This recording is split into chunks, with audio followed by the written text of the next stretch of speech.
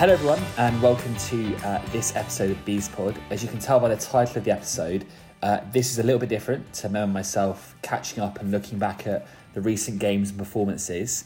And instead we were delighted to be joined in an interview you're about to hear with Dean Brennan and Dave Anderson, two of the men tasked with transforming the Bees' fortunes on the pitch. And I'm actually just joined by Mem now. Just before we get into the interview and playing it back to you, Mem, it was obviously a fantastic opportunity for us to ask loads of questions and to kind of get an insight into the work that Dean's brewing. They were very open. They let us ask pretty much anything we wanted to. And I think, hopefully what comes across the interview is a bunch of guys who are really honest, who are really open, and who are trying their best to really try and turn around the fortunes of the club.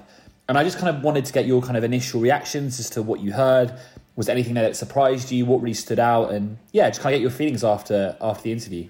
Yeah, I really enjoyed the openness and the honesty of the two guys. I really enjoyed sort of hearing about the process around recruitment and we'll learn in the recruitment what Dean is looking for. Learn a little bit about what he wants to achieve at Barnet. And it was really just nice to just get to know him a bit better and get to know Dean Anderson as Ian called him initially, making it two pods on the trot where he gets the guest name wrong. So yeah, it was great. It was a great experience. Yeah, I thought it was awesome, and I thought that it was great to have both of them on there. Initially, we were kind of approached just to talk with Dean, but the fact that Dave was there was great, and I think it does sort of show a real insight into how the pair of them work together.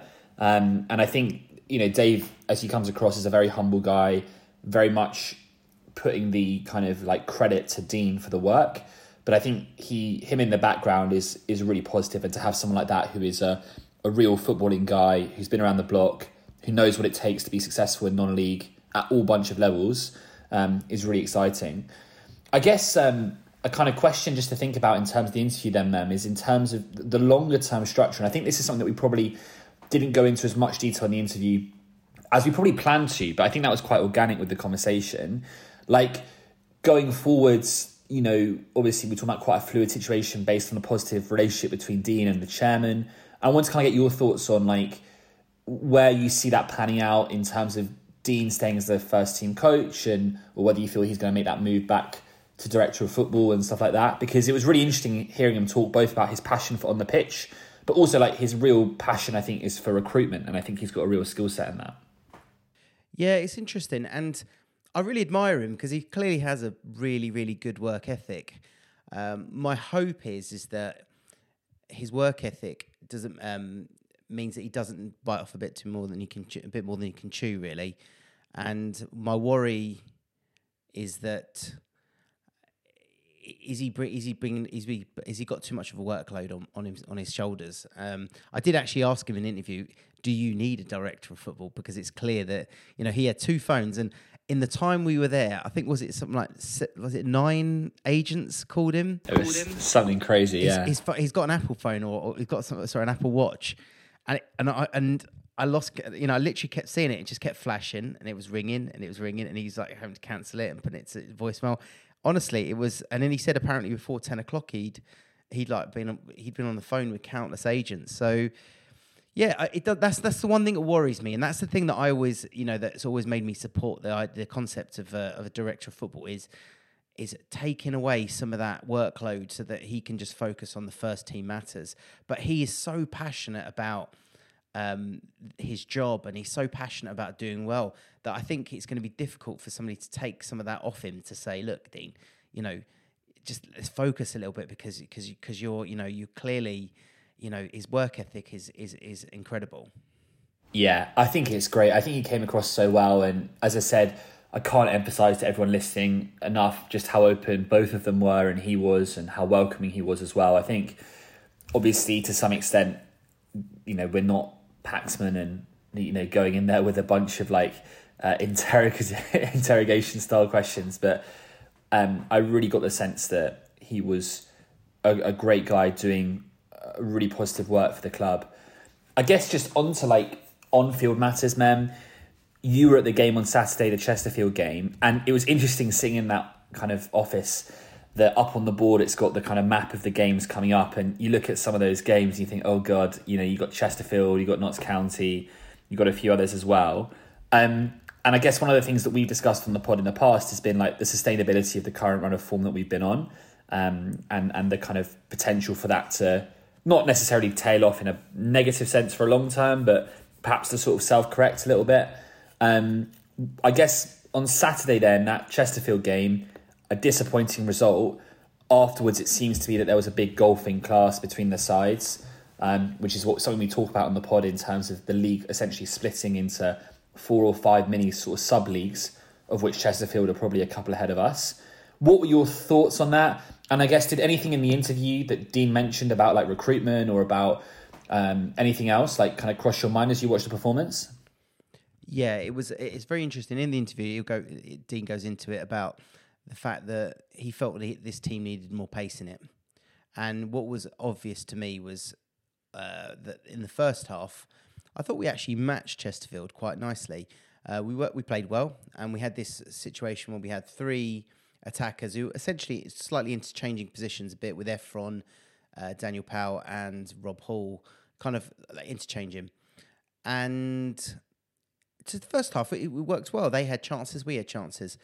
But then in the second half, it was the pace and the power that they had in the side that was noticeable. There was so many occasions where you could see a sprint between a Barnet player and a Chesterfield player, and they were streets ahead.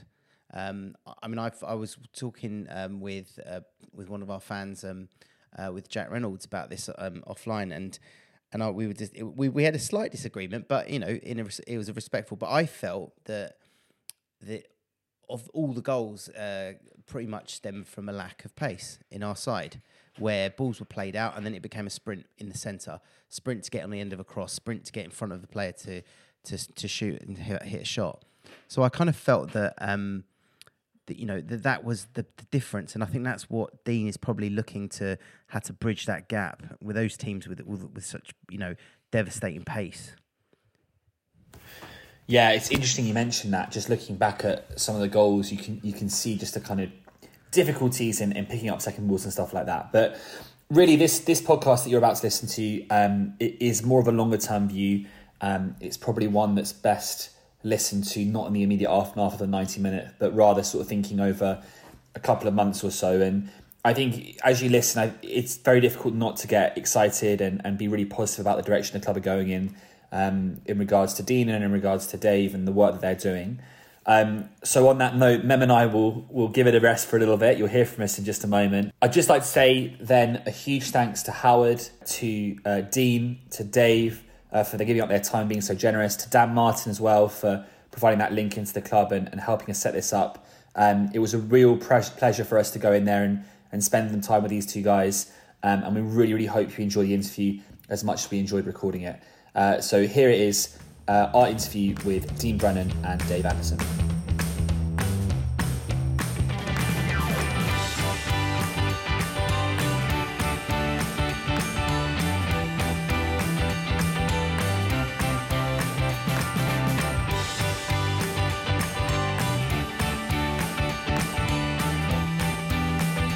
Hello everyone, welcome to our latest show. I'm delighted to be joined by Mem, but for once he's not the star attraction on the show. We've got 2 fantastic gentlemen working their nuts off to become or make Barnet back where it belongs in terms of both in the National League and hopefully up into the league. Delighted to be joined first of all by Dean. Dean, the first thing I'm going to say is there's no shorts on today, which for us is a bit of a surprise. I think it's the first time I've seen you without shorts the last few months. But on a serious note, how are you doing today? And thank you so much for joining us. Yeah, no, I'm really happy to be here. And I think it's very important we send out a clear message to our supporters of how we want to be inclusive of them with our football club to create a togetherness. Because I'm a big believer in, if you don't have togetherness, you're not going to have success in this business. And if we can all help each other and give ourselves that little push, we can definitely bring success to our football club. No, 100%. Well, thank you so much for giving up your time. I really appreciate it, and Howard for setting up as well. And a bonus guest, 2 for the price of 1. We've got Dean Anderson here, a legend of non-league. Dean, thanks so much for joining us. No. I'm a legend. Listen, I forget my name as well. I've got it tattooed on my arm, so don't worry about it. I've got Dean here. Sorry. The last show I went through, I called the guest wrong the whole way through. You called me John. You called him John Sam. Oh, sorry, Dave. I'm really sorry about that. Just... I've been there. Don't worry about it. We're delighted to be joined by Dean's brother, Dave. Dave Anderson, legend of non-league. Thank you so much for joining us. And how are you doing this evening? I was all right until you insulted me. And now I'm fine. I'm fine, Jimmy. Starters. I'm just moving. I'm moving my chair back a little bit. No, it's a pleasure to be here. Yeah. Guys, thank you so much for coming on. We really, really appreciate it, and I know that the fans do as well. You've both had a huge impact on the club already in a short space of time, and I'm sure we'll get into that.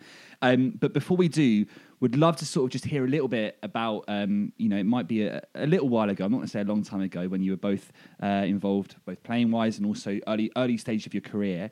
I mean, Dean, we can all see Wikipedia and we can look through your playing career and bits and bobs. But my main question is, in terms of your playing career, what sort of things did you sort of pick up from that you wanted to take through into management? Because you had quite a wide-ranging career, some time in the league, some time in non-league, different levels, different clubs. And I was just wondering what you sort of picked up from that made you want to go and become a manager or a coach. Well, I always had to have a football brain to play, to be honest with you. And the big thing I took out of it, I'll be dead honest, was that it's how not to be a professional footballer. I didn't live my life right. I didn't give myself the best opportunity. I had a lot of opportunities because of my ability. And I was an intelligent footballer. I was bow-footed. And I just never gave myself that opportunity to stay as fit and as athletic as what I should have been, to play as high as I could. And I let myself down, really. So when I went into management, I made a vow to myself that I would never do what I did when I was a player. And I leave no stone unturned now. I go through every detail. And the 1%ers are very big to me in management. So if I look back at myself, which I don't like to do, I've got a saying, basically: live for today, look forward to tomorrow, and learn from yesterday. I don't like to look back too far. And when I do that, like you've asked me that question, I'm disappointed in myself that I did that. But then again, I wouldn't be the person I am today if I didn't go through them experiences. Yeah, so like sort of no regrets almost, like learning from the past and moving forwards. Yeah, definitely. and Dave, does that sort of tally with your experience with Dean as a player, or do you remember that one-dish delivery from out wide and the fans singing his name, the Irish Beckham? We found out just now. Yeah, I think we're just saying. I think maybe it was me that gave him the nickname. But the one thing I'd say about him is we got him when he was a professional at Stevenage. He's technically unbelievable. Really, listen. He doesn't pay me enough money for me to be worried about this, but technically very good. Understood the game, understood how to get relationships, got into the dressing room quickly. And it was only later in life when I think I interviewed Dean for a different series, when he told me the same thing, that it drives him now, and we all need something to drive us. And at that time, going back, it's easy to say, I knew he'd be brilliant. I never thought he'd be a manager. I thought he was the guy that everybody wanted to be around, go for a few beers, technically brilliant, should have been at a higher level. But when I met him afterwards and he first got into management, then I had no doubts, I really didn't. How about your career? What was your career like? This is only an hour long, take a while, man, But listen, I've been doing it for the best part of, I'm guessing, 30 years, 35 years. I'll give you the big hits that I've now managed at every level in non-league, so from the conference all the way down to step 5 or 6. I don't know what word Churchy is. So I've managed in every level. So I'm pleased with that. I've managed 7 sets of fathers and sons. So that tells me I've been around a long time. And I've won a couple of leagues, and I've won the Vase. I've managed the AFC Wimbledon. I've broke a British record. So I've been okay. I've been happy, and I've managed some great people. And Dean and other people who are now managers have played under me. So, yeah, it's been good. But I have to tell you, where I am now is every bit as enjoyable, That's good stuff. So I want to hear from both of you about this. So from a management perspective, who are your influences? Who are the people that you guys look up to when you're thinking of managers and the way that managers play the game and the style, or maybe just their methods? Which managers do you look to and think, okay, I want to model myself on that one? I don't model myself on anybody, but I aspire to be like Pep Guardiola. For me is the greatest. I know Sir Alex Ferguson goes down as greatest, and how he evolved around different generations and changed. Now the game changed under him. You know, there wasn't many agents in the 80s, and he was such a successful manager. And then he managed to evolve with the game. And really, in 96, I think it was 95, 96, the Bosman ruling come in, and that changed football forever. And Alex Ferguson was able to continue to build. Don't get me wrong, did a lot of money at Man United. But if you look at Pep, the way they play and the way they press the ball, dominate the game with the ball, you know, his methods are just insane.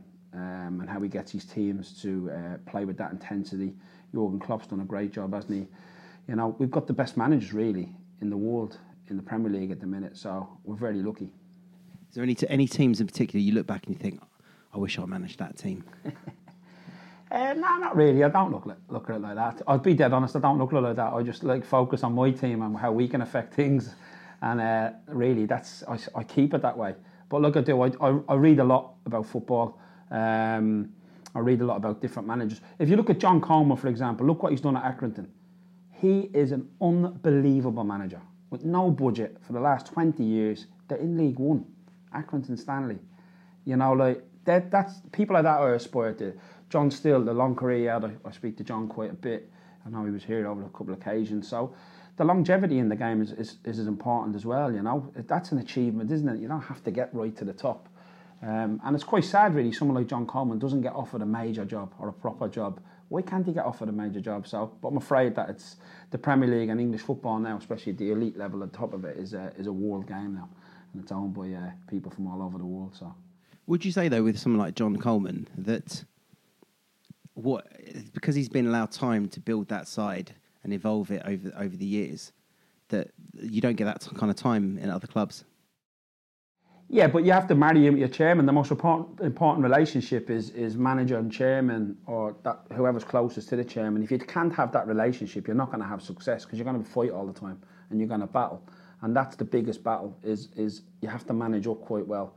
If you can, and John's managed to do that with his chairman over plenty of years. Every year you build a new team, and within a season you'll add different stages. You'll add players to that team. And a lot of teams are doing that now. You can sort of pushing on. You can see that in Eredivisie. Some are trying to get out of relegation. We've just had a manager lose his job, Brian Stock. You know, is that deserved or not? I'm unsure. They're 4 points off the relegation, or getting out of the relegation. So, in a team really that's sort of a hybrid, they're only gone hybrid. So, you know, turnover of managers, obviously, it's always disappointing when someone loses their job. But I think from our point of view, just from what we've done so far, we've got an honest bunch of players, and that's all anyone can ask of anybody, is the players to work hard and give them clear guidance to do that. So yeah, building a team is difficult, really difficult, because there's other teams obviously in different levels, different finances, different personal circumstances. It's not easy to recruit players. It's the hardest part of the business, but it's the key part of the business. Recruitment's the key to the business. Yeah, I'd imagine at any level, but I'd imagine especially this one where, you know, the luxuries of giving out, say, a 5-year contract are probably not something that most clubs can really sit down and do. At least at the sort of top end, it's a very different level of recruitment, but at least there's a few more tricks you can do when you've got a bit more money. I was going to just give the same question to yourself, Dave, in terms of your influences. And I was just thinking in terms of, you've obviously managed at such a vast range of non-league. I guess the real elite level of the game at points must feel pretty close, at points must feel quite far away.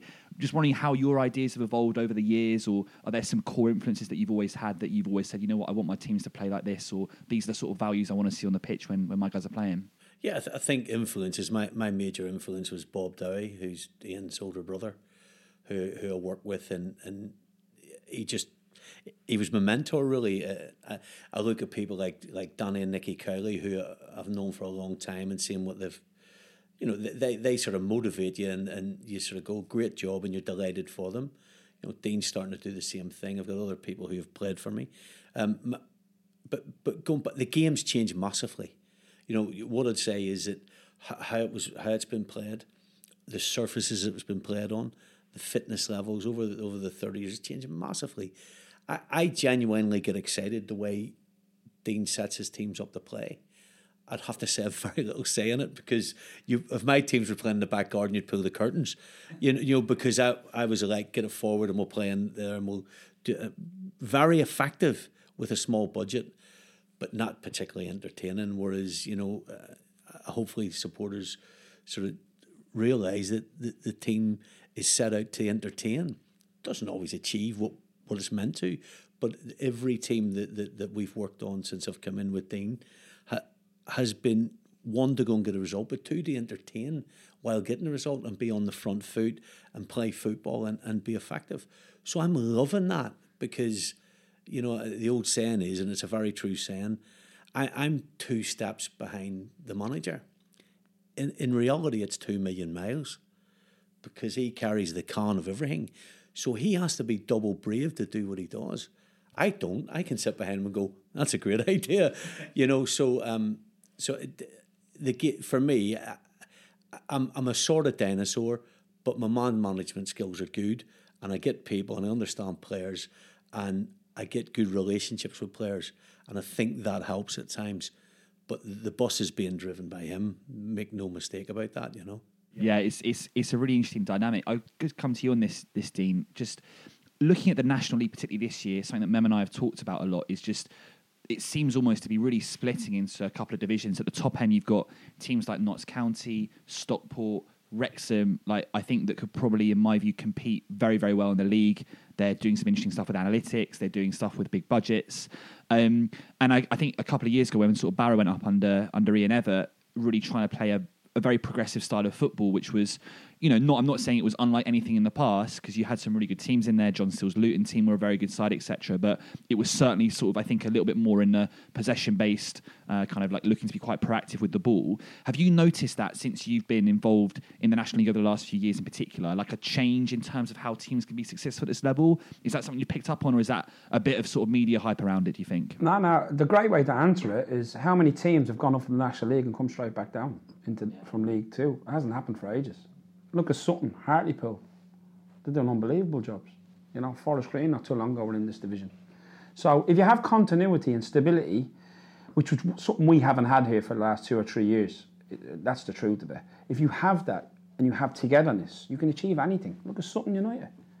Matty Gray and Jason Goodliff, what a job they've done. Unbelievable. I think they're 4th in division above. Yeah, they're in the you know? Yeah. So anything can happen. You know, John Coleman, who we spoke about before, I don't personally know him. I've played against him years, a long time ago when he was a manager, and I don't personally know him. But the achievements with togetherness, everyone going in the same direction. The minute you have people going not on top, one driving the bus, not on the bus with you, you won't have success. And any time that happens, there has to be someone that leads it. And if people don't come along with that leader, they have to fall to the wayside. It's as simple as that. And you have to be ruthless enough to understand at the timing of doing that. And you have to understand what you want from a group of players, from staff, from your scouts, from your owner, from supporters' point of view as well. It's so important we're inclusive, you know, and we want positive. We want to create a positivity. The only way you can do that is being honest and being open and transparent. And we've nothing to hide here. That door's open. You guys are allowed in here anytime you want. It's and that's so important. I wanted to find a bit about how you got here at Barnet. Obviously, I'm not interested in the actual route, but you know, down the motorway and stuff. In terms of like, you know, the clubs you played, because I mean, you had a lot of success at, for instance, Hemel Hempstead. Tell us about your time at Hemel Hempstead. Yeah, Dave Boggins was a brilliant chairman to me because he gave me an opportunity in life. I think I was, what am I now, 41, so I was 31 when I got the opportunity, and I grabbed it with both hands. I sacrificed a lot to basically be a manager. I gave up sort of one of my businesses I had at the time, and I said, if I'm going to be a manager, you have to give everything, and I did. And I took a team that was in Reprieve Level 3, which was the Southern Premier, and I got them into the playoff final. We lost on penalties, and then the next season we won the division. So I gave everything that year to make sure I laid the foundations for me to go on and be a successful manager. And then we got into the National League South, which Hemel have never been at that level, and we kicked on from there. And to be honest, I stayed there for 6.5 years. I turned down a lot of different clubs at different stages, but I had a very open and transparent relationship with Dave Boggins. And in the end, after 6.5 years, successful years, leaving the club in a great place. It's a seasoned Conference Southside now, a National League South, I shouldn't say Conference, National League Southside. And they've got a good manager in place there now, Mark Jones. Since I went, they haven't had a lot of stability. It just shows you how hard it is to get good managers. It's a delicate process for chairmen. You had quite a few Barnet players, if I remember, all on loan. Didn't you have Jamal Lowe? You did. Yeah. Now because interesting enough, we listened to a podcast, and it didn't have to be Sherlock Holmes to work out who the manager was at the time. tell us a little bit about what happened, because he talks about an incident where he felt like he fell out with you, and I get the impression I get from you, and I don't know you, first time I've ever met you, is that if somebody, you seem quite a jovial guy, but you kind of also seem like the sort of guy that if somebody goes sort of doesn't show the necessary respect or doesn't do the right things, that you won't allow that. And the fact that you're here, the fact you've had a good career up to this point suggests that that you're not just going to be having a laugh at players and stuff. What actually happened with that in that scenario where he talks? Jamal wanted to play. He was with me for a couple of years. I had a lot of belief in him. Worked a lot one-on-one with him as well. Outstanding talent, unbelievable in training. But I always just say to Jammers, you need to get yourself to a fitness level, because his game is about 8 sprints at a time. Yeah. He could only do 2. He was walking, he was trying to earn a living. We weren't full time, we couldn't walk on that. And we had Jordan Parks, who got 25 goals on the flanks every year for me, and Jamal played in the same position. I had James Potton. So we had some really good players that were a little bit older than Jammers. And in the end, I felt that the right thing to do was I sold him to Alan Dowson at Hampton, because he was back in the Ryman Prem. And I suppose it was great learning for Jammers. I never fell out with Jammers, to be honest with you. I just think I favoured other players that, produce more at that level.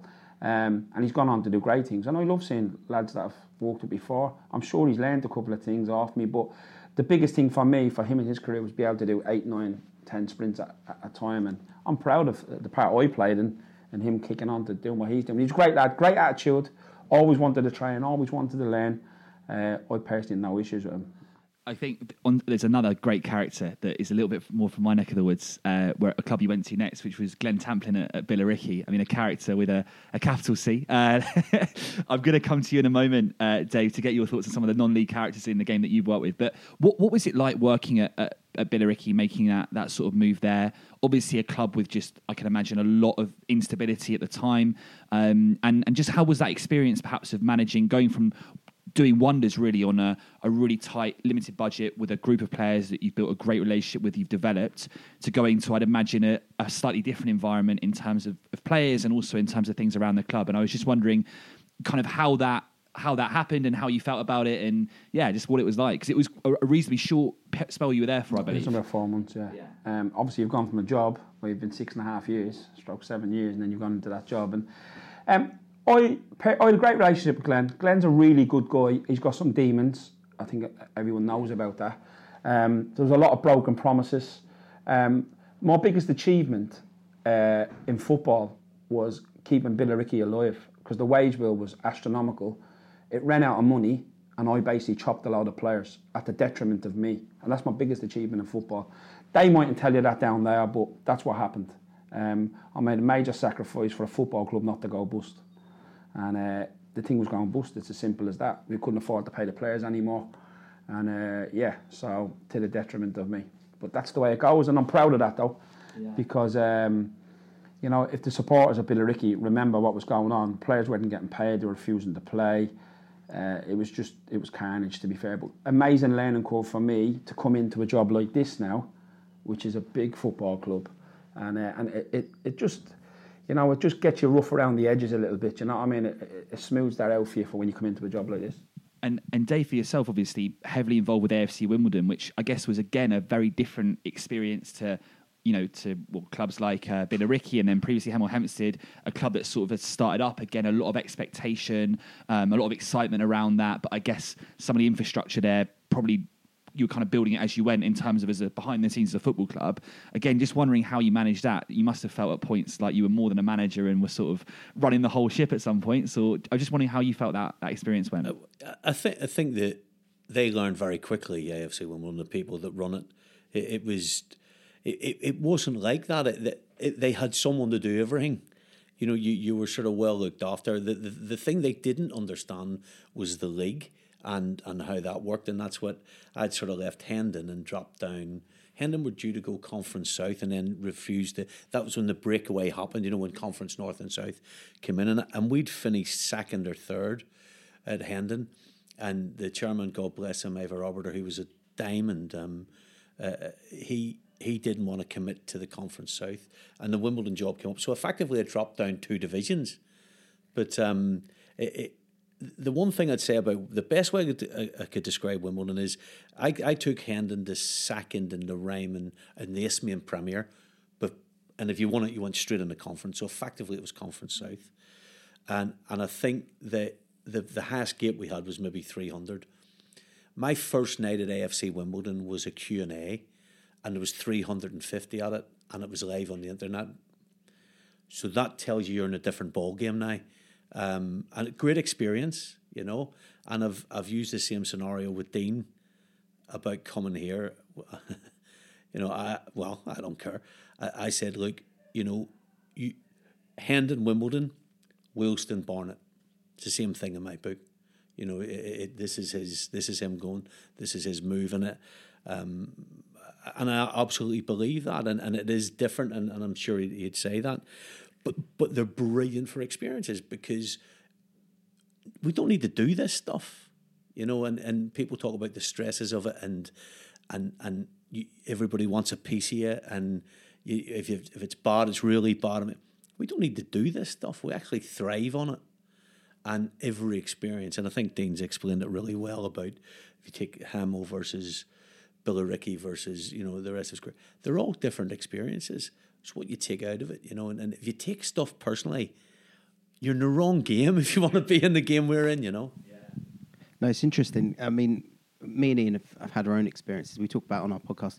So me and Ian have both been coaches in the past, and for whatever reason, I mean, Ian still does it, and I've decided not to do it anymore because I just don't have the time. But we've both been in clubs where you get told one thing, and the reality is very different. You know, and to the front, people at the front of the house, they look at it and go, well, you know, look, it looks amazing. It looks amazing. And then you're behind the scenes, you're like, can't even get a kit. Where's the kit? You know, we've lost, you know, whatever. So, you know, you brought up about Wealdstone. So this is interesting, obviously, because Wealdstone have decided they hate us because just in a scenario that was only no. But the point is that getting onto that point about your time at Wealdstone, because you did really well there. You brought them up into the conference. Now, I don't know if you know this, but actually we were banging the drum to get you to Barnet quite early, to our own detriment, because we got, you know, the will he, won't he saga of joining Barnet made us look like a bunch of idiots. And but we were very supportive. We saw what you were doing at Wealdstone, and we were like, okay, we like that. He's a coach on the up. So tell us about. I want to know a little bit about your time at Wealdstone. And we also want to know a bit about what happened in that moment, because we knew that you were here, we knew that the talks were happening, we knew that there was a really good chance you were going to come here, and just at the point where we went, he's coming, it didn't happen, and then you went back to Wealdstone. So tell us a bit about that whole little sort of saga. And to be fair to our chairman, he was very professional in his approach. I got a call on a Sunday night from the Wealdstone chairman saying, Barnet have met your release clause. If you're going there, let us know. I didn't have no anything about it. And then I got a phone call the same night from Tony, basically saying, do you want to come in for a chat tomorrow? So I'll be mad not to, you know, I can go there. The worst that happens is I can fact find. And obviously at Wealdstone, we had a lot of players that signed for myself at Wealdstone that didn't sign for financial reasons. You know, I can go through the names: Connor Smith, Jacob Mendy, Billy Clifford, Michi Efferty. I can keep going. Aston Oxborough come and played for us for a year when we won the title as well. So many different players. Jerome McKeem, loads of great lads, great team spirit, created a great bond, great team spirit, played in the front foot.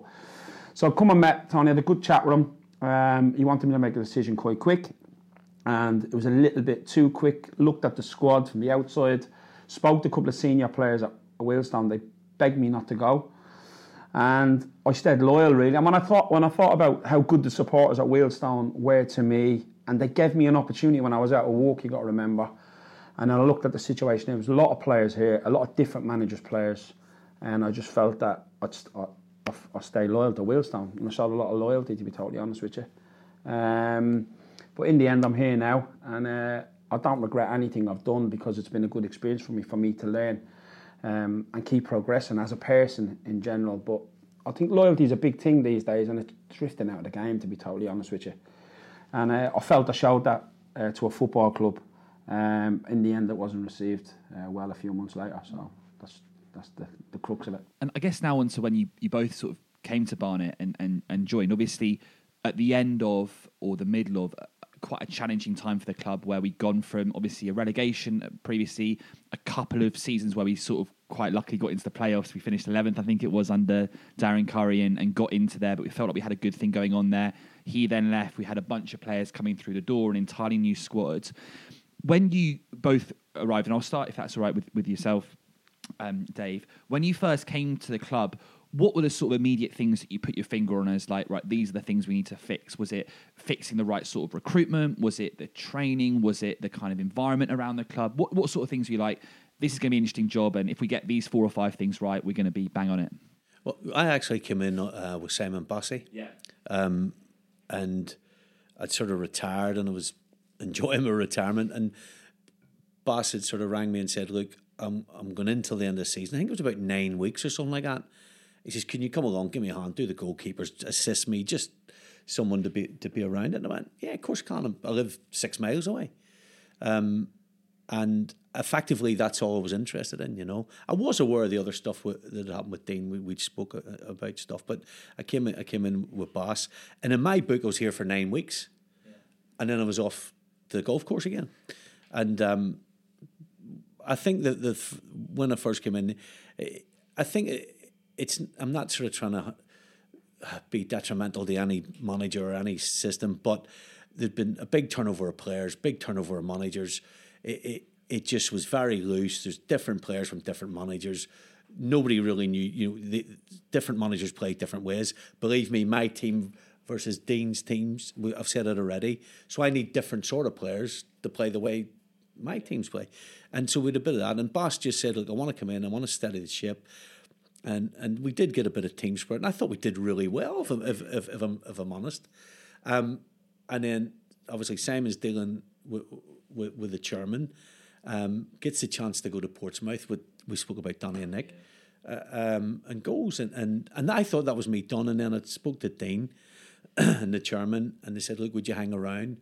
And Harry came in, and I met Harry and spoke to Dean and said, stick around, do your job. I went, I'm really enjoying it. I'm at a time in my life where I can say yes or no. You know, you can't always do that in football. Sometimes you've got to stick it out.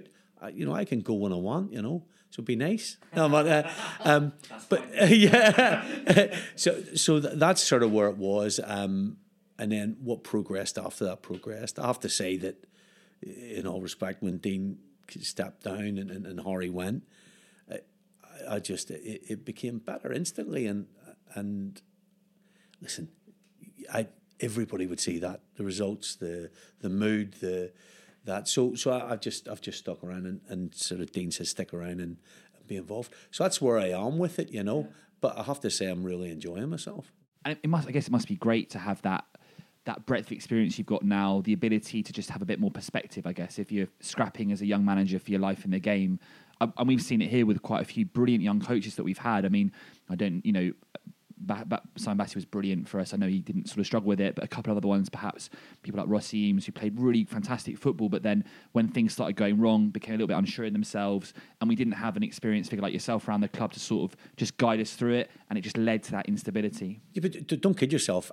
I'm enjoying being taught the way Dean plays. It's a whole different ballgame. So, people probably look at me and says, well, he's he'll go and whisper in his ear. I usually say that Dean along's left. So I don't want to. I think my experience is good, and I get that, and I understand it, and my calmness, and blah blah blah. Yeah. But I'm actually I feel like I'm at school as well, being schooled on how to play football that people want to watch. And I guess, Dean, onto yourself then. You came to the club in the summer, originally as the director of football. And I think before I hand over to Mem to talk about how, you've sort of tried to structure the team in terms of the playing side, I guess when you came to the club, what was your thinking in terms of that director of football role? Obviously, it was a different one to what you'd had previously. And yeah, I was just curious as to what you wanted to do to make. Well, why did you want to make that transition from being a very, very effective manager, a coach on the training ground every day, to perhaps a slightly more, or one step removed and one step higher up than that? What was your thinking with that? Well, the first thing, I kept in contact with Tony, to be fair, and we we hit it off straight away, to be honest with you, when we first met. I think it was last December, let's say it was, December before last. And we've constantly kept in contact, and we get on really well. We do now as well, you know. We've got a good working relationship, and I'd say we've got a good friendship, actually. So that's how it come about, and he contacted me about being like head of football, director of football. He told me what he wanted to do with bringing Harry in and stuff like that, and I was open-minded. I thought, well, why not? You know, I live a half an hour up the road. It's a great club. And what I try and have to talk about is the facilities, because what we need to build here, it's already having facilities. You know, I have a great saying, it's not where you live, it's how you live it. And that's what needs to happen here. We need to live it. We need to breathe it. We need to have that passion. You know, and I see a lot of negativity, like Bromley away, the negativity there. Supporters were basically saying we're going down with the dog, our own supporters. Things like that just can't happen, you know, and I'm not going to allow that to happen. So we have to kick on. We've got to push forward. There's going to be tough times within the division. It's a really, really tough division. So just going back to the question you asked, when I first come in, I think it was the 12th of June, I thought we were literally 8 months behind everybody else. We've already started recruiting for next season. That started in November. You know, so that's when it's got to start. You can't just put someone in place. And so, you know, and then realistically, we're picking up low stock players, really low stock players, you know, and it's difficult because everyone else is in for the players that have done well. So that process has started already, and that's the key to the business for me, recruitment. You've got to sign good players and players that want to be here for the right reasons. It's really interesting. Something we've commented on BeastPod is that all the players now live in London, pretty much. And we don't have this ridiculous situation where players are travelling from Birmingham and manager lives in Bristol or wherever he was, Gloucester, all this lot. So, I mean, from a recruitment perspective, so I've been told that you've got a couple of people in your sort of backroom staff that help you with the recruitment. Can you just explain to sort of Barnet fans, so who you've got and how they work and how you work with them, and you know, and what the sort of the process is when you're sort of looking for players? So, for example, yesterday, we got in at 8 o'clock yesterday morning, left at 7:30 last night, just watched video all day of players. That's literally what we've done. And when I got in last night and I'm eating me dinner, I'm still watching players. So really, it has to be my eye that makes the decision. They can't make that decision. They can recommend. So we've got a lad called Michael Carney who sort of does the Midlands down, and we'll do opponent scouting. Like he's going to watch Notts County on, because he lives that way, he's going to watch Notts County on Saturday. And we've got Cork Raymond, who's been with me from day one, who helps out around the place on a day-to-day basis. You have Gary King as well, who's like a mentor of mine, has been with me since day one as well, keeps me calm, a little bit older ahead than myself. So in my early days, I used to scream and shout a lot. You don't see that anymore because I'm much more experienced manager. Even though I'm only 41, I'm a much more experienced manager.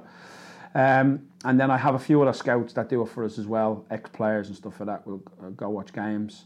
But the key to it is, you know, agents, relationship with agents. You have to have it. Every player has an agent. It's a simple. One player didn't do a deal this year without an agent. It was Mitchell Bundle. He's the only player that did his deal by himself. Everyone else had an agent. I would say in the league. I would say he's probably the only player in the league, never mind Barnet. Yeah, maybe.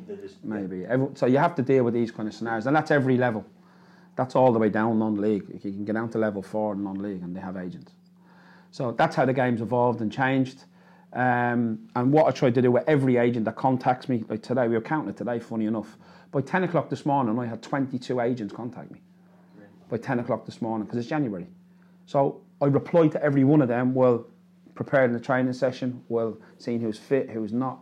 So it's hard work. It is hard work, but it's enjoyable, right, you know. So it begs the question, Dean, do you need a director of football above you to help you out with these agents and filter them out? No, I don't believe that. I believe I am still, my role is head of football and I'm in charge now, obviously managing the team as well. So the way I look at it, the relationship with myself and the owner is magnificent. We've got a great relationship. We've had a couple of tiffs, that's the way it is, but I'm sure you've had a couple of tiffs with your wives, haven't you? But you still love them, do you know what I mean? So, but I think what's very important with myself and Tony is that we are honest with each other. We're honest, we're straight, and that's the only way you want to work with anybody. And I can work with anybody once they're honest. And to be fair to Tony, he's honest. Yeah, we might have some peculiar procedures and stuff like that, and that's the truth, you know.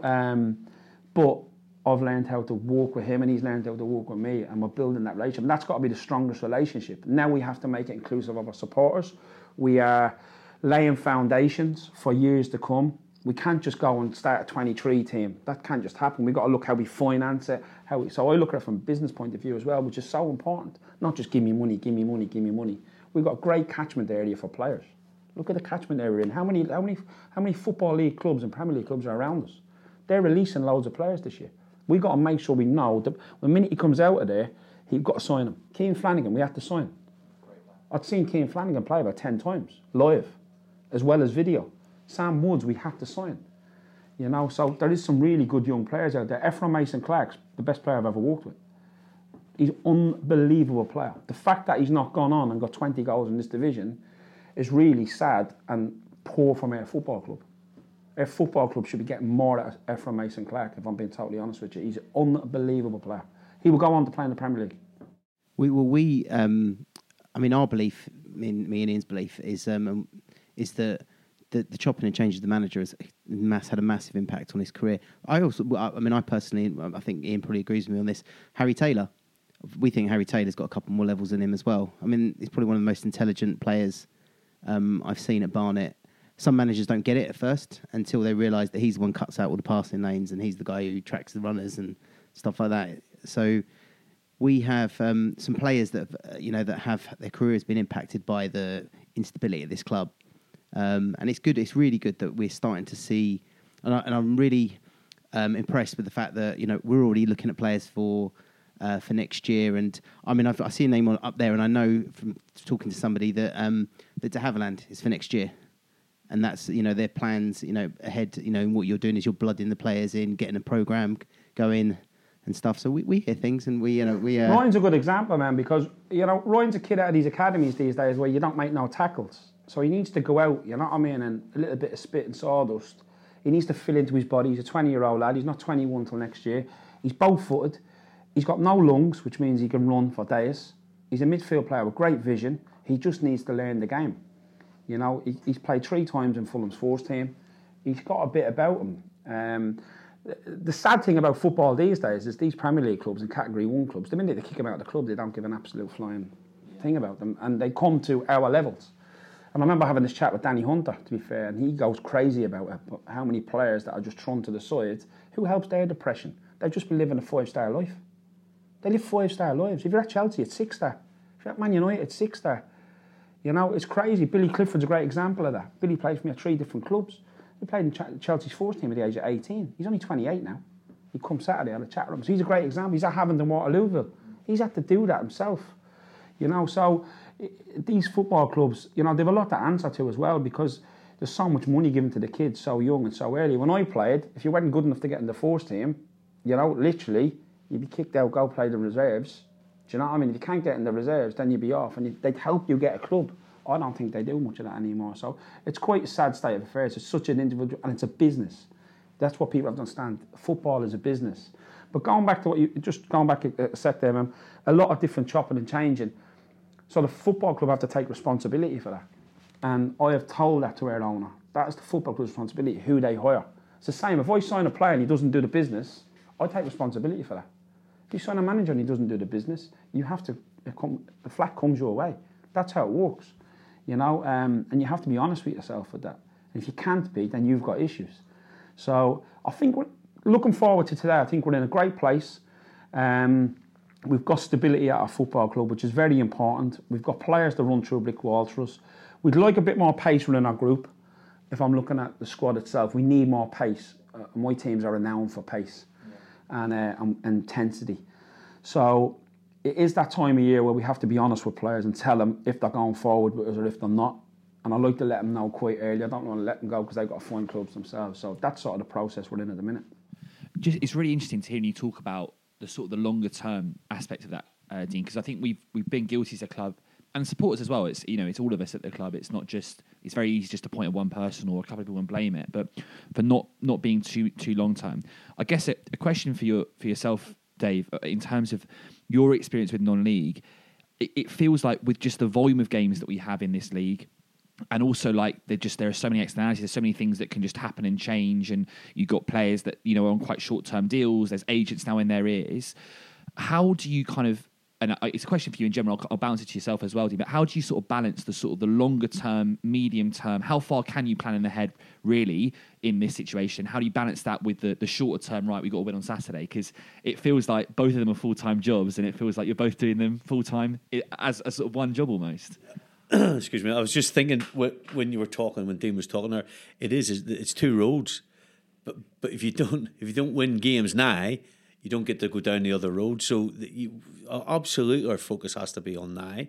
And talking about recruiting people for next year, it comes down to individual players. When we seen Ryan de Havilland and when Dean made his judgment, and to be fair, just to go back, I remember Dean doing it with Ollie Hawkins, because I benefited. He'd signed Ollie Hawkins, and I'd phoned him. I was at Hemel, and I was the manager of Harbour, and he says, I've got a player, you can have him for 3 months, because he needs. It's de Havilland gone back a few years. Ollie Hawkins has had a great career in professional football. And to be fair, I always remember phoning Dean going, why don't you just let me have him? Do you remember? And you've got no chance he's going to. So it's not something that this isn't the first time that Dean's done it, but you don't do it for every player. He might differ with me. I would say 70, if you're going to split it into 100, 70 plus has to be about today. Because effectively, if we lose our next 10 games, it doesn't matter what Ryan de Havilland is. Yeah. What about yourself, Dean, in terms of how you balance that? I guess, again, it must be interesting as well, like, is that something that you've changed since the start of your career? Because you said at sort of Hemel, you really built out that side over 6 years. You had that chance to perhaps build up a little bit of currency, even though, as you said, 10 games, that can be quite generous actually, almost, right? We could be looking at less, a handful. How do you balance that in your head between let's get a result Chesterfield Saturday versus, right, in the next 2-3 years, I want to see this player develop for me? I don't think you can look 3 years down the line or 2 years down the line. I think each team is built in each season. So we're in 21-22 now. It's built to then. Do we need to add? Along with the chairman yesterday, do we need to add? We look at the position we're in. Yeah, we do need to add here and there. We need to put pressure on the players in there. They need pressure put on them, because some of them, over the last couple of games, if we're honest, haven't performed to the level they've set against Torquay. The levels they've set, they need to get to them levels. Or do we miss Efron and Powley that much? They're the big questions. So I know a lot's gone on. We've had a lot of players with COVID. They've come back. It's hard to get back in the rhythm. We've had players have babies. We've had 2 or 3 lads have babies over Christmas, haven't we? So a lot goes on in people's personal lives, and you understand that. And if you go back to the Yeovil game, the momentum we had going into that, I think we'd won 3-0 the week before. Yeah, exactly. At the start of the week, we had everybody fit. By the end of the week, we could only put 3 on the bench. And that's because of COVID. And that's and now we haven't won a league game yet since back then. I know it's a long time. I think it's 3 games we haven't won a league game in. We played against Bournemouth. They had 11 players. We had 12 players. In the trophy. So it is about today. Football's about today.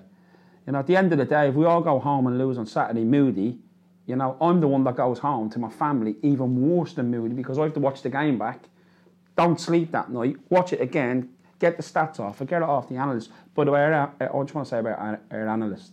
It's Tony Roberts' boy, a goalie coach. He's a good friend.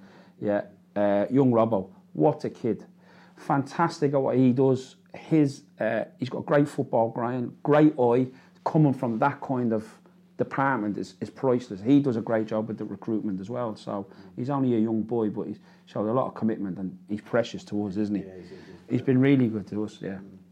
No, I was only going to say that you were talking about how it can chop and change. The week leading up to Yeovil is a perfect example of what that was, because, and you have to be very careful in this game of sitting back and going, looking all right, And we were nearly in that place where we think can't wait, and it just can fall down around you quickly. But then we won 5 or 6 games at that stage, and then out of nowhere we go Yeovil in a tight game. Efron sent off, 3-match ban. It's crazy. We have to put Rico up front. Ben Everton Richards has to go up front so he can get something out of the game. We never got going in the game. It was a tight game. Did we deserve to lose? No, but at the end of the day, we've got to be a little bit more streetwise. F gets fouled a lot. We've got to manage the referees better. But the amount of penalties against us this year have been crazy. I was just going to say before I hand over to Mem, just in terms of when the start of the season, I was at that Bromley game, and we were, I think that was I don't think we were great on the day. I actually didn't think Bromley were brilliant, but I think it was the culmination of a lot of frustration. You're talking, I mean, we were awful last year. I mean, I don't know if you ever saw us. I don't know if you were there for the 5. We were dreadful, and it was worse watching it on flipping HD at home. At least when you're at the game, I can talk to Mem and pretend I can't see what's going on. But I think there was just a culmination of that frustration, and then you have players in that side, Ephraim Mason-Clark, Harry Taylor, who have done the business in League Two, top end of League Two. Both of those players are on that side that were pushing up towards the playoffs. I guess I'd like to actually ask this to both of you, and I might go to Dave first. When you came in with Simon Bassey last year, what were your messages to the players in terms of, what is it that you wanted to change straight away? What were the quick wins? Because I guess one of the hardest things, and I was saying this the other day to yourself, is that obviously from the outside you look, new manager, a bit of a bounce, and it's very easy to blame the old manager. But I think when a club's been losing for a long period of time, and it's not just like a bad run of 10 games, you're talking like a year, it's COVID, so there's all that social stuff is harder. I'm not saying it doesn't happen, but it's harder. You're picking players up the floor, and I think you've both done a brilliant job of that at different points. So starting with yourself, Dave, what was the messages you gave to those players when you walked through the door and said, in terms of, there was a real turnaround at the end of last season, and I'll come back to yourself, Dave, for that. But again, I'm the guy standing behind the guy. It was Simon's team talking, how he set the team up, and obviously we all talk about it all the time, but the manager makes a decision. But I think the big thing was that with Bass was, he says, look, what's happened last week's gone. There's only a couple of reasons why we are where we are. One will be the manager that's just left. The second one, you. He's gone. So it's down to, it's either your fault or it's... So that was basically the message. And to get a system that made you hard to be beaten. That was our first thing. I don't think we were brilliant to watch. I remember, I think it was Maidenhead away, might have been the first game. It was awful. And I've watched some awful games in my own teams. But it was essential to get that sort of laying down and dying out of the system. So that's what it was about. And then that breeds it. I remember speaking when we came off the pitch and saying, how do you feel? And everybody was wiped out. They'd given everything. And the old saying is, minimum requirement is maximum effort. And that's basically where Bass, that's where we let it, and then just stuck to that system, And to yourself, then obviously coming in to manage the club with the departure of Harry, because again, it was almost, I felt almost more frustrated because I think, like, you could say, right, that was one season, and we all got excited. We saw yourself signing on, we saw yourself coming in. We're like, this is brilliant, really excited. And then it's like, I think we shipped 5 on the first day again, and I texted you, and I was like, oh, here we go. I was like, oh god. And then I think we were just, getting just, again, a lot of penalties, a lot of ill discipline. I guess, what did you say to the players? And then in terms of tactically, what sort of things did you sort of want to change when you took real kind of ownership of that team and that group of players? I watched all the games back, to be honest with you, and in the first 4 games, the team had played 6 formations. Now, you two's coach, you wouldn't do that to your lads, would you? And I thought we just needed a simple formation. We just needed... get our best players in the best positions, square pegs, square holes, kind of thing. And if I'm being totally honest with you, when I looked, Ephraim wasn't playing. At the end of the day, it's opinions, and you get judged on your opinion. And F to me is a superstar, and he has to play every minute of every game. And if you ask any manager in this division, which I know all the managers in this, well, the 90% of them, they all want Ephraim. They all take Ephraim like that. So we're very lucky to have him. So to build a team around him, Daniel Powell, Rob Hall was a good signing. Like, if you look at their CVs, they're proper players. They've had proper careers. For different reasons, they found themselves here. COVID, for whatever reason. But the main thing was just to get the players to... I always say to them, your families are watching. Your family watching. Can you not give your all?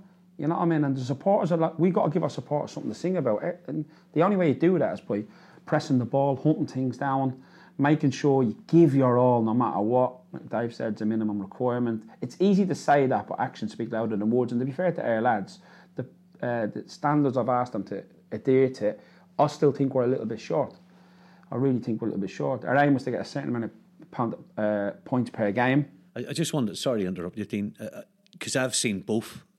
I've seen what Bass did and I've seen what Dean did, and I think that the difference is that and it's Dean. The way Dean plays, the lads need to be fitter. Boss was content to let's make it more difficult to break down. From minute one, he wasn't like that. He was like, we're getting after them, but to get after them, you've got to have and we're lucky to have Gary, like GA's unbelievable in. He's fine. He can tune a car. Do you want it tuned down? Do you want it tuned up? And that's so sorry. I just wanted to interrupt because I've seen both things. But the lads needed to be sharper, fitter, and they're sort of got there now on the. Yeah, we're in a better place athletic-wise. I still think we can have more pace to our team because we play at a real high intensity. We want to cover a certain distance every game. We've got to cover over 120 kilometres every game as a team. Every time we do that, we win. And when we drop below that, we don't win. So, and the intensity levels have to be a certain level as well. And GA does all that. He's unbelievable at it. Just like I say, we're a little bit short on the targets we set. We were at them just before Christmas. We're a little bit short. We've just on the wrong end of a couple of results. But I can only as I analyse it, put it down to who has played and who wasn't available. And some of the other lads, if I'm being totally honest with you, haven't stepped up. And I've told them that.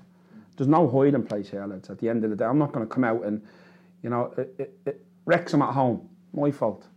I played all wrong. I played the system all wrong, my fault. And I told the players that straight after the game. That was my fault. That's not their fault. They gave their all. They gave everything. We were outclassed, but I opened up the game too much against a classy team because I tried to overload them in the wide areas and centre halves to overload them in possession and starve them at the ball. And they punished us because they had, the long throw, they had Mullen. You know what I mean? So I take responsibility for that straight away. I think I even said that probably to you in the interview I did, Howard. So that's. But last week against Altrincham, not good enough.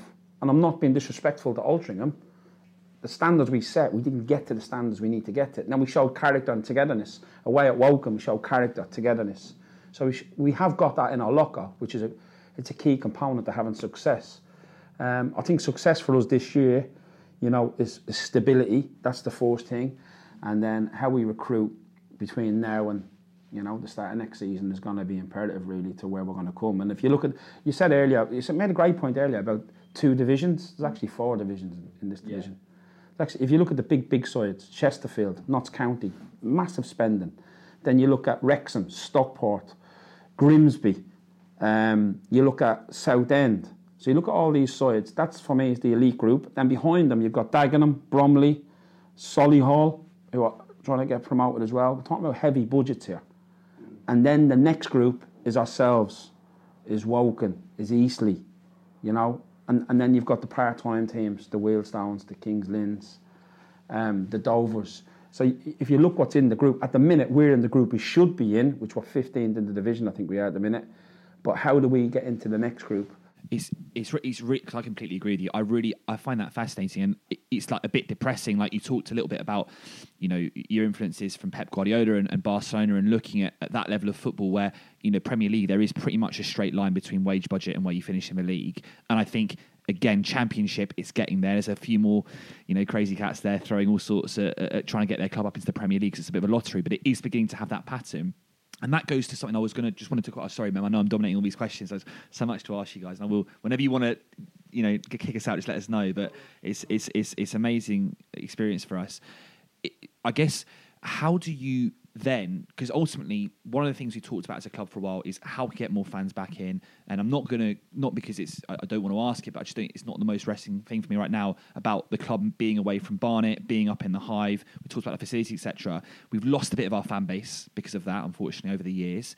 And we're trying to regrow it. And I know there's some great work going on to try and regrow it. But the reality is we're not going to see that necessarily double or triple overnight to get us even probably into that second or second bucket or the top bucket, certainly in terms of that. Go on, Dean, sorry. This is massive because Tony props up the club financially. It's that simple. So at the end of the day, would you prop up out your finances? Do you know what I mean? And that's what I'm saying to you. So we have to respect that. And the facilities we have are amazing. This time last year as the manager of Wheelstone, we'd nowhere to train. And we're in the same division. And Wheelstone, we're much further up the division than where we are now. So the only way we can do that is like what we're doing now, laying foundations for a new team, laying foundations for new supporters to come in, be inclusive, create a togetherness, and that'll have that family environment. brother, sisterly love, motherly, fatherly love. If we have that, that's only created by winning football matches, but players give an effort winning football matches. Martin Allen's team wasn't the most experienced team that won the division. I remember it. You know, I had Stacky, I had some experienced players in it, but a lot of pace. You know, and it went in against other bigger sides in the division. And in the end, obviously, Martin went on and to a different club and whatever else happened. But and then you have to sort of stabilise when you get into the next division and the next division. And there's been a high turnover of management here, which is something we just cannot do in the coming years. It just can't be done. And just that's really interesting because on that point, and again, I'm really sorry, I'll hand this back to you. I've nicked it from you. I'm not giving it back.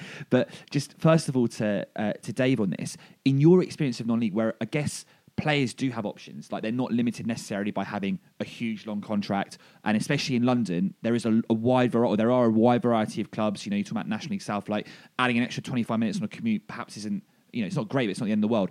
How do you pitch clubs to players when they've actually got, you know, as you said, someone like Ephraim Mason-Clark, the next Ephraim Mason-Clark? How do you know? If you, I know you're not the manager here, but in the past, how have you pitched clubs to players who are perhaps young or aspirational and said, this is the best club to go to? Because, yeah, sure, Chesterfield, Notts County, whoever it is, can offer you a bit more money, but this is the best club to go to. And I'd like to ask the same question to yourself, Dean, and then I will hand over to you, man. Well, my answer is simple. There's different reasons at different clubs. I've been at sort of Horraborough, Hendon, which you have to talk people into. Well, Hendon are a good group.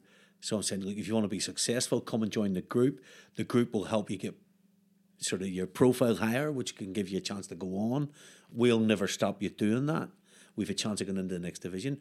Go to AFC Wimbledon. I promise you, I kid you not, I had a video of, we played a County Cup final at Woking, and the big stand at Woking was hanging out of Wimbledon fans when we came on the pitch, the ticket tape, and I just said, do you want to play in front of that or not? Who doesn't want to do that?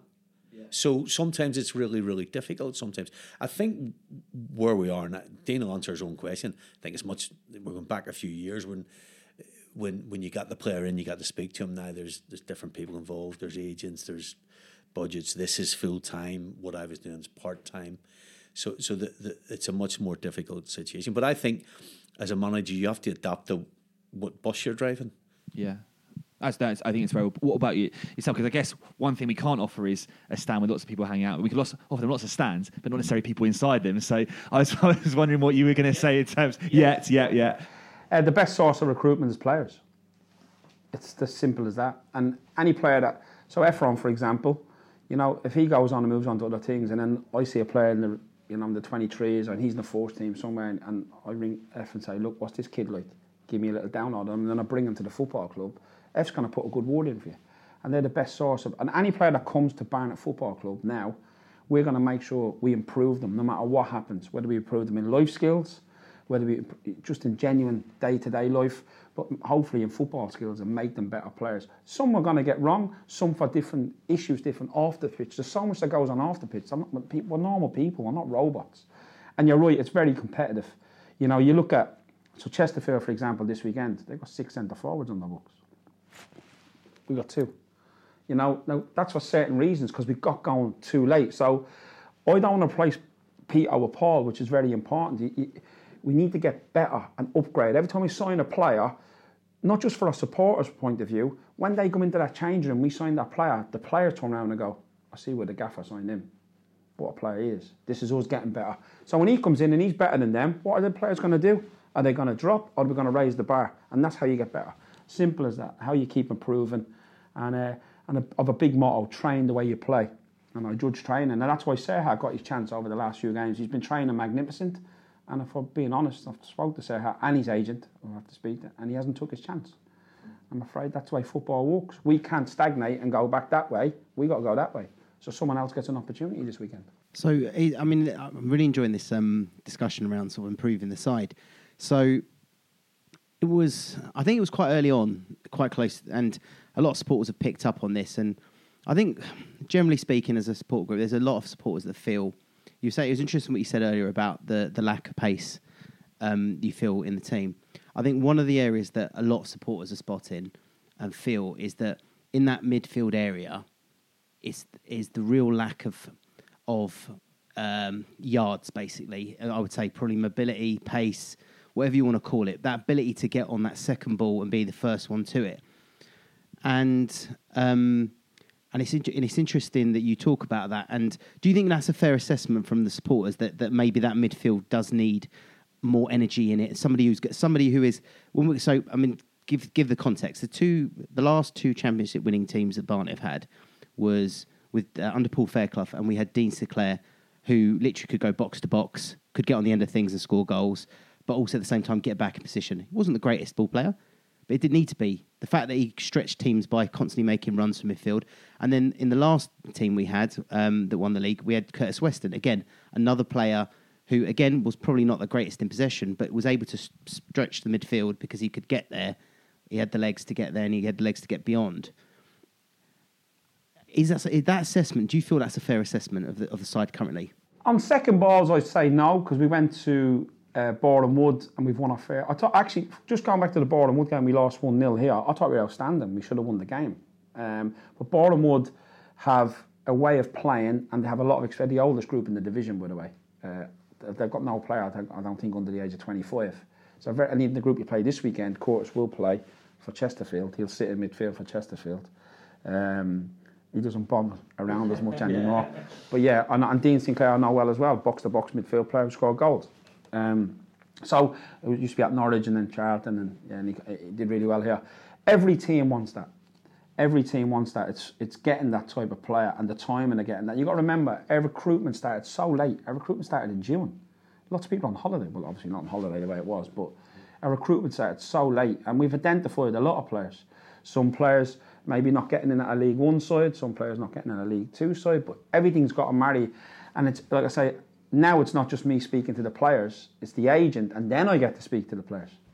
You know, so it's difficult to get recruitment right, but it's, like I say, it's the key to the business, and it takes up most of the time. So it's fair to say, though, that is a player that you do think we do need that kind of player in the side. Yeah, we need a goal scorer midfield player. We need more goals. Someone that goes box to box and scores 20 goals a season. Not interested at all. We want that type of player. Yeah, realistically, you need a defensive midfield player, you need a box-to-box midfield player, and you need a technical player. That's sort of the targets. Both fullbacks for me have to be athletic, which we've got at this moment in time. One slightly ahead of the other in Sam Beard, because he's played over 100 games at the age of 23. Jordan Thomas is just starting out. He's played 20-odd games. Now, Tomo's got a great future ahead of him. And then you have the powerful lads at the back. Ideally, we'd like 2 to every position. We haven't got that at this moment in time. In a strong 2 to every position, you can sort of see the shape up there, because we've got a couple like de Havilland's development player. And the biggest thing for them, like at de Havilland, when he comes back in the summer, he's got to come back and be better than Mitch Blundell, better than Josh Payne, better than Sam Woods, because they all play the same amount of minutes in pre-season. He's got to make sure that when he comes back, here's his opportunity. If he don't take it, what happens in this business is you're shown the door and the next player comes along. So, and just going back to recruitment as well while you're here, we started off with 134 players on our list in November. That's how many were on our list. That's not just picking them out. That's players we know, we've had eyes on, and that we've analysed. We're actually now down to about 86. So we've got to find out, is he getting released over there? Are they keeping him? I've got to stay in tune. I've got to speak to other directors of footballs, other managers. What are they doing with him there? So a lot goes on. That's why I have 2 phones. You know, it's not that easy. Look, we really like a lad, for example, that's playing level 3, not far from here. Really like him. Catch chickens. Perfect for us. But another club in our division has bid 20,000 for him. It's been torn down. You know, I know the manager well. We'd like to sign him. You know, I hope I'm not talking out of turn. I can't mention who it is or whatever. You know, we'd like to sign him. We'd love to sign him. But circumstance at the minute don't allow us to do that. You know. The only other point I was going to make in the differences in the game today is that, you know, when you visually watch a game, you get an opinion of what you think you've seen. We can tell you exactly how many miles they've run, how quick they've done it, when they've done it. So the joy of supporters is you go and watch a game, have a couple of beers, give your opinions. Brilliant. Yeah. Listen, I'm 2 steps behind him. I'm effectively a supporter for a lot of the time. But we can tell exactly what they've done. There's no hiding place. It's visual now, and we've got the data on it, you know. Obviously, we've talked a little bit about sort of certain areas, but so what I'd like to maybe between the two of you, and I don't expect you to name names and things like that, because obviously that's not we're not here to dig out sort of individuals. But looking at the side at the moment, and obviously the ultimate aim for any Barnet team has to be challenge for promotion. We've won this division 3 times. I know that obviously there's financial differences between us and other clubs, but as supporters, we are a big club in this division, and we expect to be challenged for promotion. So, with that sort of aim in mind, what do you believe are the strengths of this side that could take us there, and where do you think are the potentially the weaknesses which would need to be improved to get us to that point where we are challengers? And it might not be this year, but it could be next year. But what are the things that you think, okay, these are good, we need to keep this, these are the things that need to come up? The realism of this year is that if you just look at the heavy hitters, look at Stockport, for example. They've gone and signed basically Bolton's captain out of League One. So we have to be Mullen, the lad up front, Madden, the Irish lad. These are all proper players, and they're coming into this division and getting bigger finances. But what togetherness and team spirit can do, and that has to sort of start from day one, and you need, and a club like ours needs everyone in it from day one. So what I'd say this year is, if we can stabilise, which we have done so far, and continue to do that and continue to progress, if we can do that and hit the ground running next season, let's see where that can take us. But I agree, Dave, myself, the other coaching staff, even the players, they're not here just to tick along. We all want to win, but we've got to find the solutions to win. And the players in there, this is very important, the players in there get in their cars, speak to each other on the phone, we need him, we need a player, can we do? They speak like that too. As well as you. We all speak that way. The key, what I say to them all the time is, try to stay as positive as you can, especially when we're here. We all go home and have a chat. I think I go home and have a chat when I'm having dinner with my family and go, he was rubbish today. That happens. That happens in my household. It's the truth. But I've got to find out why. He's just had a baby. He's just had COVID. Then I speak to him and I get some of the staff members to speak to him. Find out if he's all right. Bring him in. Do you want a cup of tea? Bring him in. Do you want a cup of tea? What's going on? Everything all right at home? No, I mean, had COVID. There's always a reason why someone's not playing particularly well. No one doesn't want to play well. But the other bit, which is the key bit, is the opposition. Sometimes maybe they're a bit better than you at different stages. But one thing what I'd say is what we've done is made sure we're competitive in every game. Really, apart from Wrexham, every other game we've been competitive, really competitive. And I don't think many teams want to play against us, to be totally honest with you, because we've got good athleticism. Like I said, we could do a bit more speed. We're quite physical in midfield. We've got 2 physical centre-backs. We've got a good, solid, strong goalkeeper who's learning his trade. You've got good backups. I mean, to be honest, I know they're very young. Are there many clubs in this division with 3 young goalkeepers at that level? Probably not. They're all good goalkeepers, to be fair. And it's always good for them to go out and play. Young Callan's had a little bit of a nightmare. He broke his finger twice in the last 6 or 7 weeks, so he's a nightmare. But ideally, when you have goalies like that, you want to get them out on loan. Like Eamon's out on loan at the minute at Bracknell, which is Eamon Aziz, which is important for him because it's priceless for him.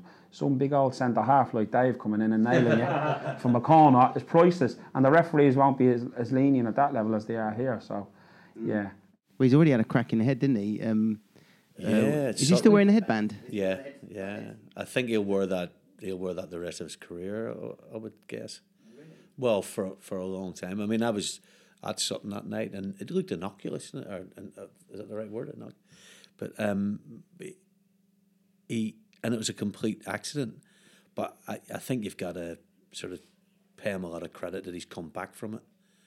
Psychologically as well as physically. Yeah, massive injury. And has the frame to be a top goalkeeper. It's just what happens next.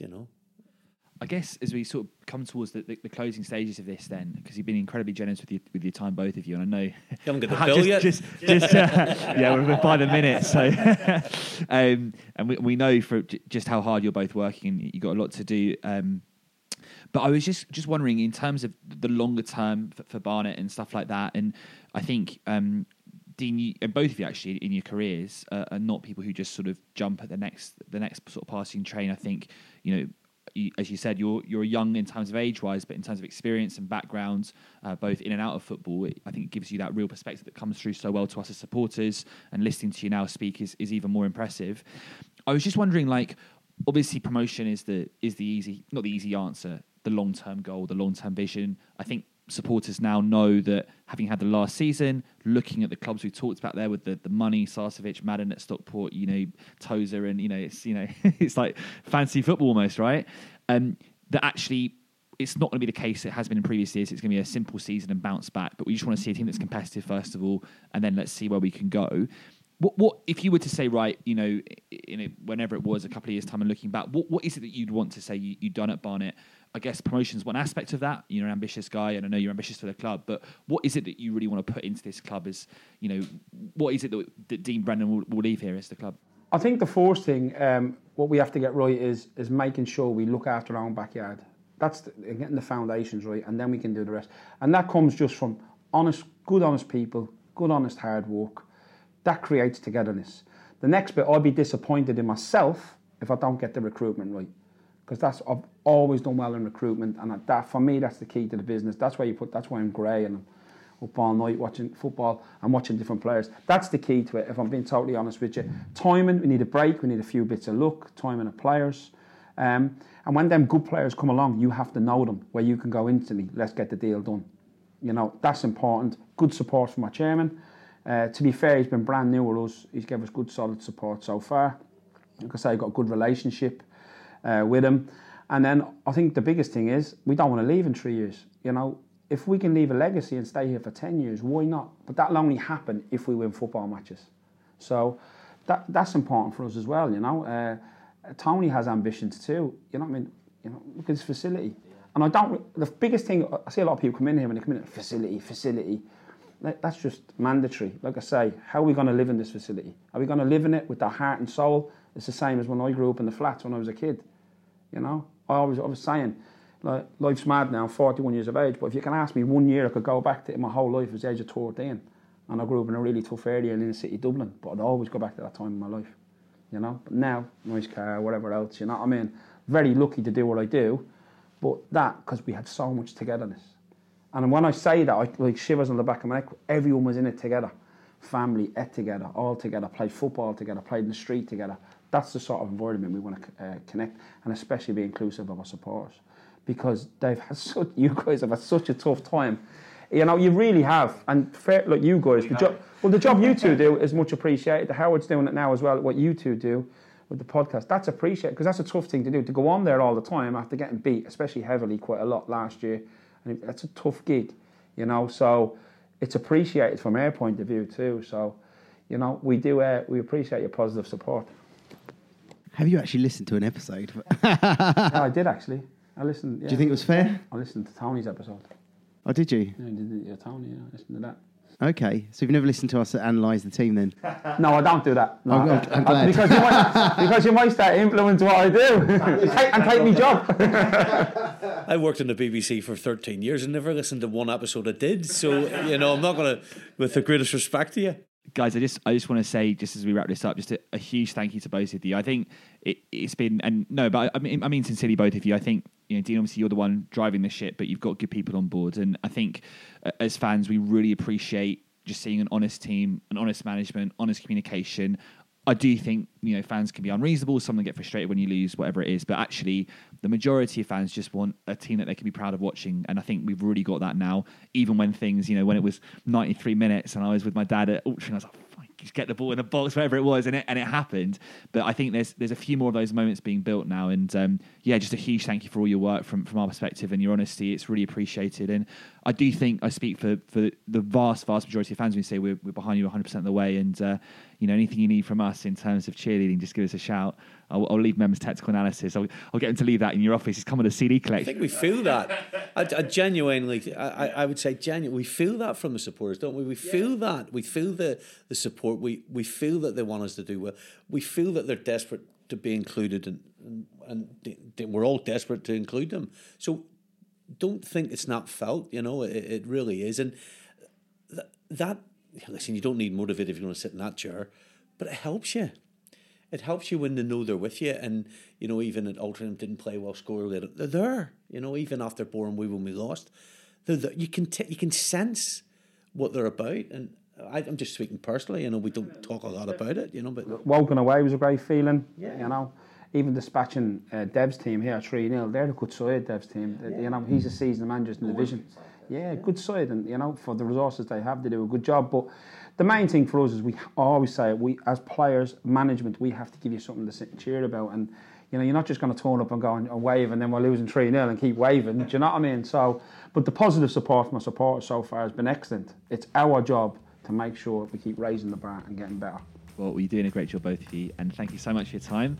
And fingers crossed we can hopefully do this again sometime when we're celebrating promotions for the Championship in 4 years' time. That's the promise, isn't it? You never know. Been done before.